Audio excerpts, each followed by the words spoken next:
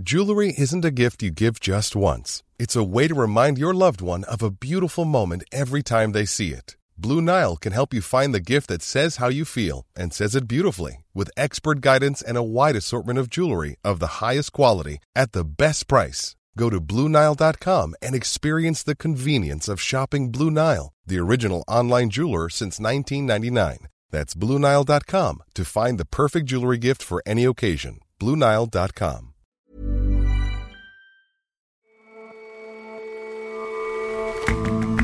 Hello and welcome to The Intelligence from The Economist. I'm your host, Jason Palmer.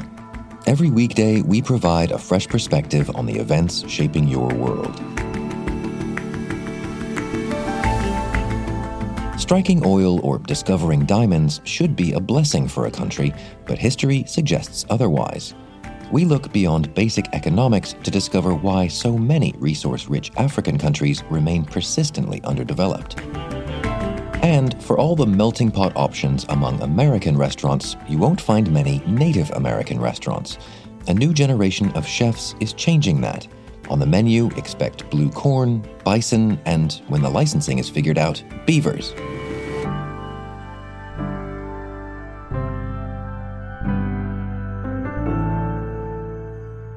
But first,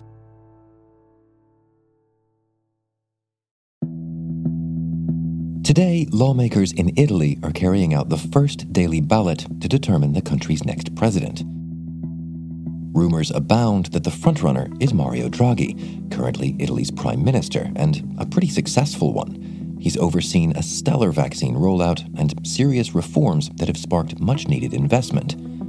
Mr. Draghi's steady hand has had a calming influence on a famously fractious political landscape, but his potential move into a very different role might change that.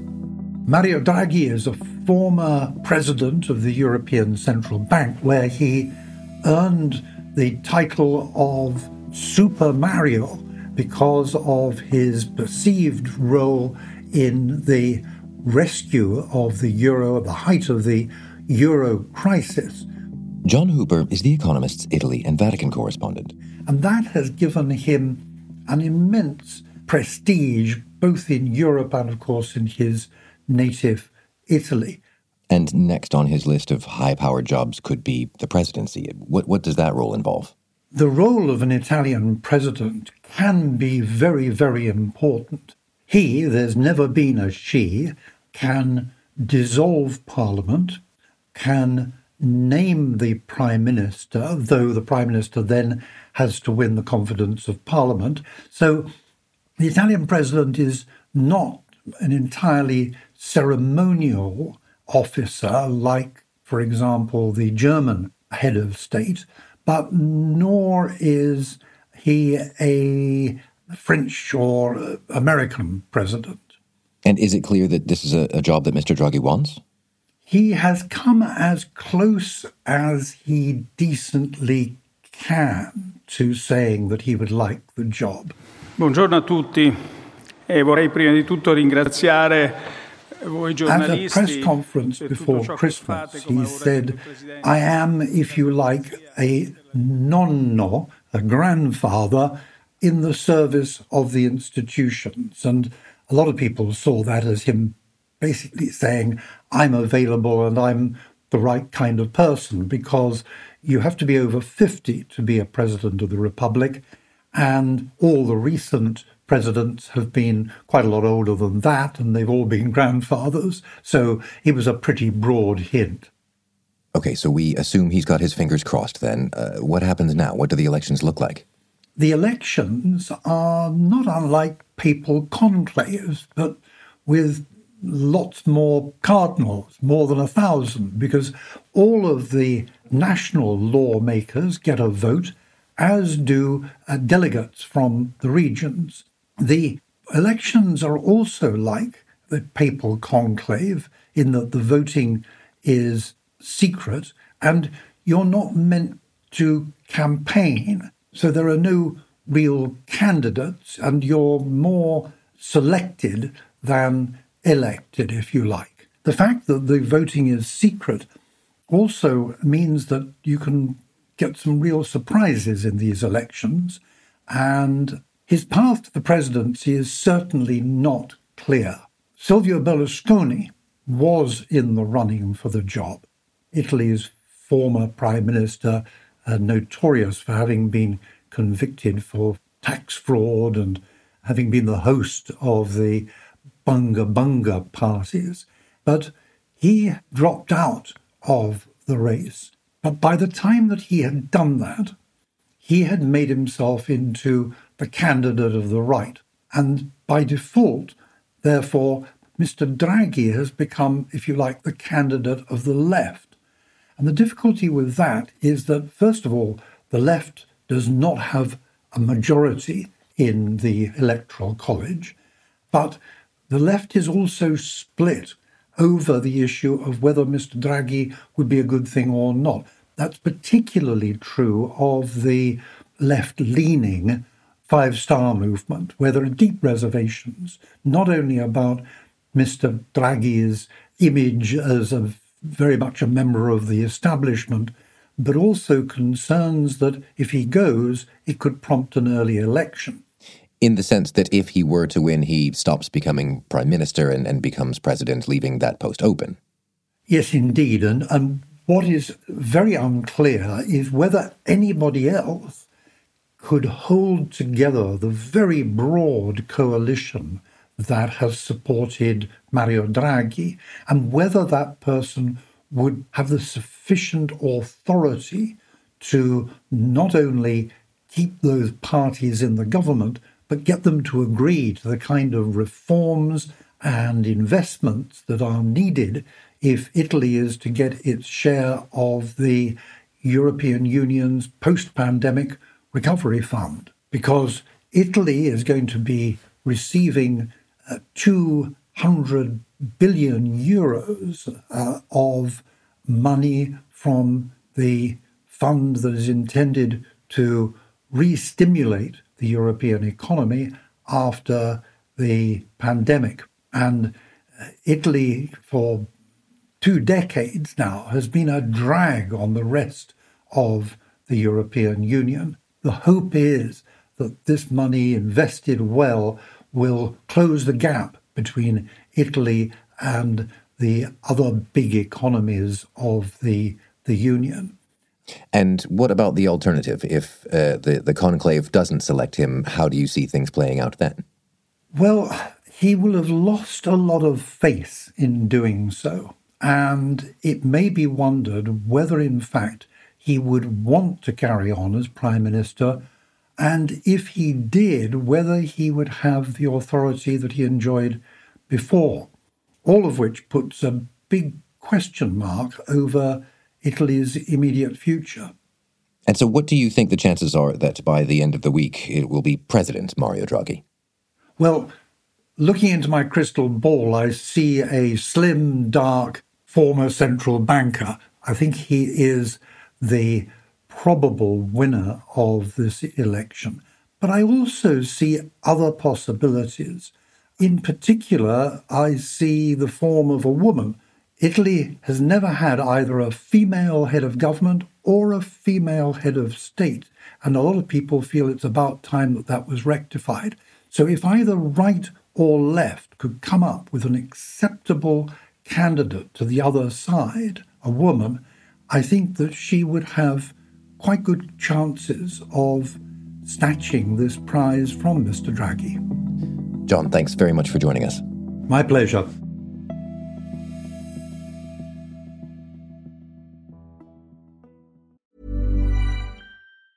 Hi, this is Matt and Sean from Two Black Guys with Good Credit. From a local business to a global corporation, partnering with Bank of America gives your operation access to exclusive digital tools, award-winning insights, and business solutions so powerful you'll make every move matter. Visit bankofamerica.com/banking for business to learn more. What would you like the power to do? Bank of America, N.A., copyright 2024.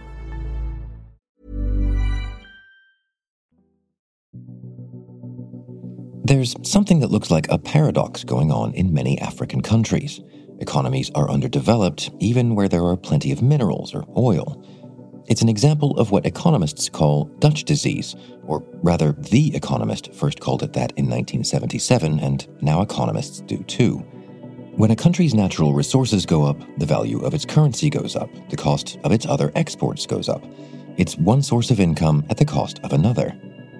In Africa, what's surprising is that it's been going on for decades, and basic textbook economics isn't enough to explain that. So I travelled to Sierra Leone and then within the country up to the far east near a town called Koidu. And I went out there to talk with men who are working in what are called artisanal diamond mines. Kinley Salmon is an Africa correspondent for The Economist. But in reality, having scrambled through the brush after a long drive on rutted roads, there wasn't much sort of that one might think of as being artisan about it. Instead, groups of men without shoes, often in pretty ragged clothes, whacking these basic shovels into red earth. And you just use shovels? Shovels. Yeah. You wear bare feet for this? Bare feet, yes. Why? The shoes there. They say the shoes there. Oh, not there before I forget the money. He said getting the money is difficult to buy shoe. These men who labour sort of long hours, at a minimum 6 days a week, told me that they worry that they may not earn enough from digging for diamonds to send their children to school, and their children might end up working in similar conditions. One in particular told me that he was the third generation to be doing it. And these men and many others like them in parts of sub-Saharan Africa that rely on raw materials for their living are in a way quite representative of a number of African economies more generally, which also rely on commodities and raw materials to pay their way in the world. So how widespread is that? How dependent are African economies on commodities? Well, the United Nations defines a country as commodity dependent if commodities make up more than 3/5 of that country's physical exports, about 60%, and fully 83% of African countries meet that threshold. Despite some efforts to diversify, that's up from 77% a decade ago. Some of these countries are producing agricultural commodities like tea, but most of them are relying on mining or on pumping oil. And what's wrong with that if that's where the money is?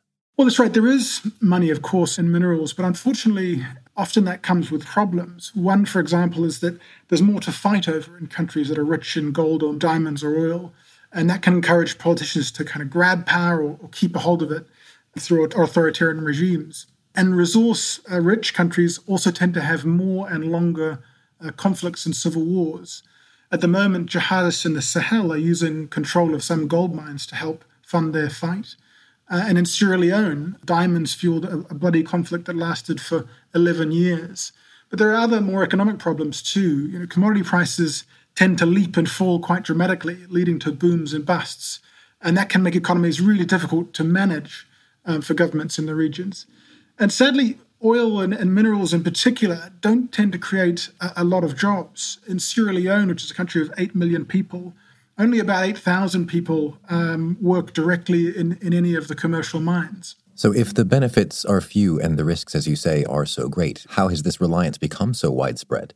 Well, one of the explanations is relatively straightforward economics. When countries export commodities, that can push up the exchange rate as money floods in, and that makes other exports much less competitive in international markets. So that makes it just very difficult, almost mechanically, for countries to diversify their exports. But of course, it isn't just the economics. There are, a number of other factors. Back in colonial times, many countries in Africa were treated primarily as sources of resources, and that set a pattern that's both been perhaps hard to break, but also which plenty of leaders have followed. And then more recently, we've seen really high commodity prices from the early 2000s until about late 2014. And that spurred exploration and some big discoveries of oil and gas in places like Ghana, Mozambique, and Senegal. Other minerals like gold saw an exploration boom as well. And this pattern isn't finished. Africa is relatively underexplored compared to many other parts of the world. Right, but it doesn't have to be a dominant part of the economy. You mentioned there had been efforts at diversification. Yeah, that's right. The importance of natural resources to GDP for the continent as a whole has actually fallen over the past decade. And the share of commodities and goods exports, again, for the continent as a whole, has come down a bit as well. And of course, broad averages, can obscure some of the other progress that's been made on diversifying economies. In Malawi and Botswana, for example, services have grown strongly. Many island states in Africa have strong tourism industries, and even manufacturing is rebounding and is a really big priority for a number of countries, everywhere from Ethiopia to Senegal. But there is still, I think, really a long way to go to break free of resource dependence. A long way to go, presumably because it suits the leaders of some of these countries just fine that there's all this mineral wealth coming through. Yeah, of course there is, wide variation, and some leaders, there's no doubt, are trying very hard to diversify. But I think it is, often overlooked that some African politicians simply aren't that keen on diversifying. Commodity revenues tend to go through state coffers. That makes skimming cash off easier. And with oil and mining in particular, there are usually only a few big companies involved, so dodgy deals can be a bit easier to manage. And then, in a sort of a less corrupt sense, relying on commodities is also just a bit easier, even for sort of lazier governments. Mining and oil companies know how to dig and pump and will often pay up front for licenses. So they're an alluring source of quick cash, whereas diversification may have longer-term benefits, but is likely to be harder in the short run. But as you say, the full diversification is a long way off. How should governments set the compass? Yeah, that's right. It is a challenging process, but kind of one basic principle, especially for countries that export commodities that run out, like oil or minerals in the ground, is to try to turn those riches under the soil into wealth of another form, such as educated people or highways, built infrastructure. The World Bank now argues that even if a country's exports remain commodity heavy, if it diversifies its wealth from non-renewable resources under the ground into things like educated people, then that too is real progress. In Sierra Leone, I think it's fair to say that at least among some of the people in government there's a strong recognition that if the gains from almost a century of mining had been invested in its people to a greater extent than has been done, then the country would be in a lot better place today. Thanks very much for your time, Kinley. Thank you.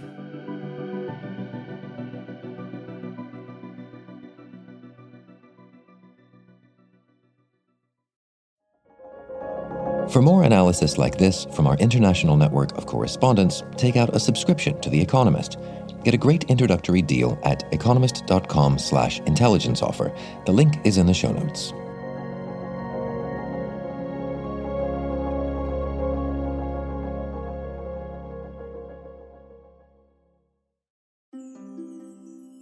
We've got hominy with chili. We have things like blue corn mush. We've used a lot of rabbit, a lot of elk, a lot of antelope, a lot of venison, a lot of bison, of course, a lot of lake fish. Sean Sherman opened his restaurant Owamni in Minneapolis, Minnesota last year to showcase Native American cuisine. Food is something that was pretty much taken from us. When I was really looking for what my ancestors were eating and what they were storing and how were they preserving foods and all these questions, there was really nothing out there. I just started researching a lot of ethnobotanical books. I started talking to elders. I started really just kind of filling in gaps with my knowledge as a chef and understanding how food works. He's one of a new crop of chefs turning to indigenous dishes and creating new recipes to revive a traditional way of cooking. Indigenous restaurants have opened up from time to time since about the 1980s. Elise Burr writes about foreign affairs for The Economist. But now it seems like Native American food is going through a bit of a culinary renaissance, and chefs like Sean Sherman are gaining a little bit of a celebrity status. So what is Native American cooking like?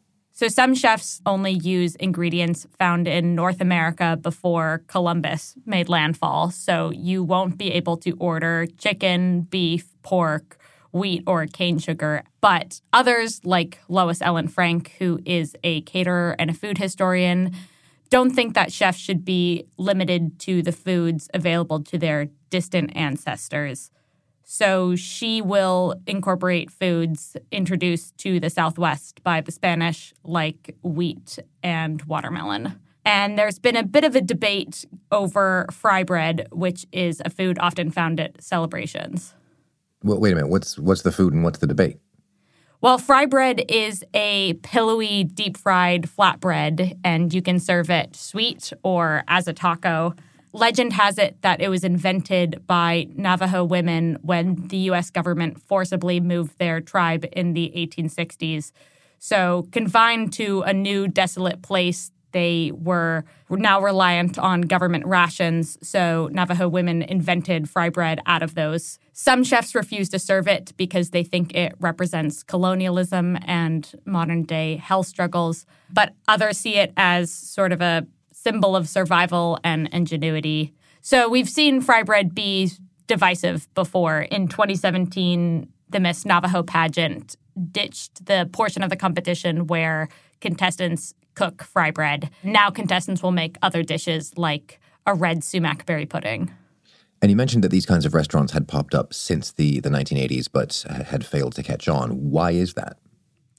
Right. It has a lot to do with history. I was speaking to Krishnendu Ray of New York University, and he explained that the foods of a lot of immigrant groups in America caught on because immigrants would come and they would settle into a city and they would open up restaurants for each other, and eventually other people would come and say, hey, this food is pretty good.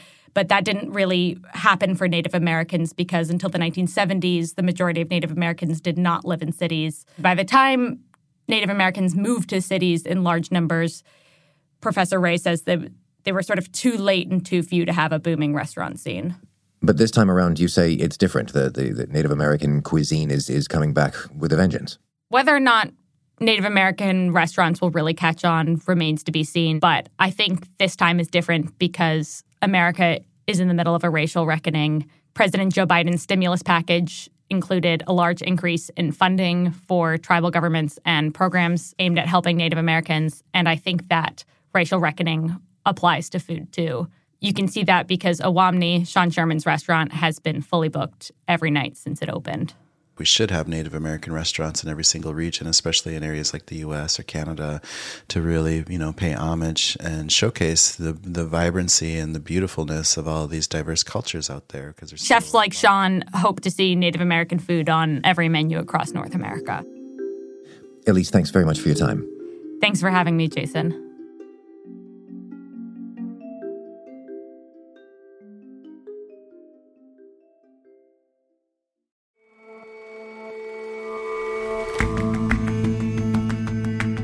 That's all for this episode of The Intelligence. If you like us, leave us a rating and a review, and see you back here tomorrow.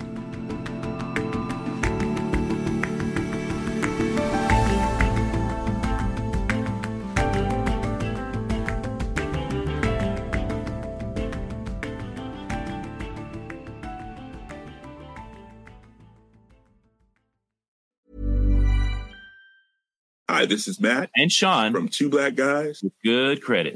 From a local business to a global corporation. Partnering with Bank of America gives your operation access to exclusive digital tools, award-winning insights, and business solutions so powerful you'll make every move matter. Visit bankofamerica.com/banking for business to learn more. What would you like the power to do? Bank of America, N.A., copyright 2024.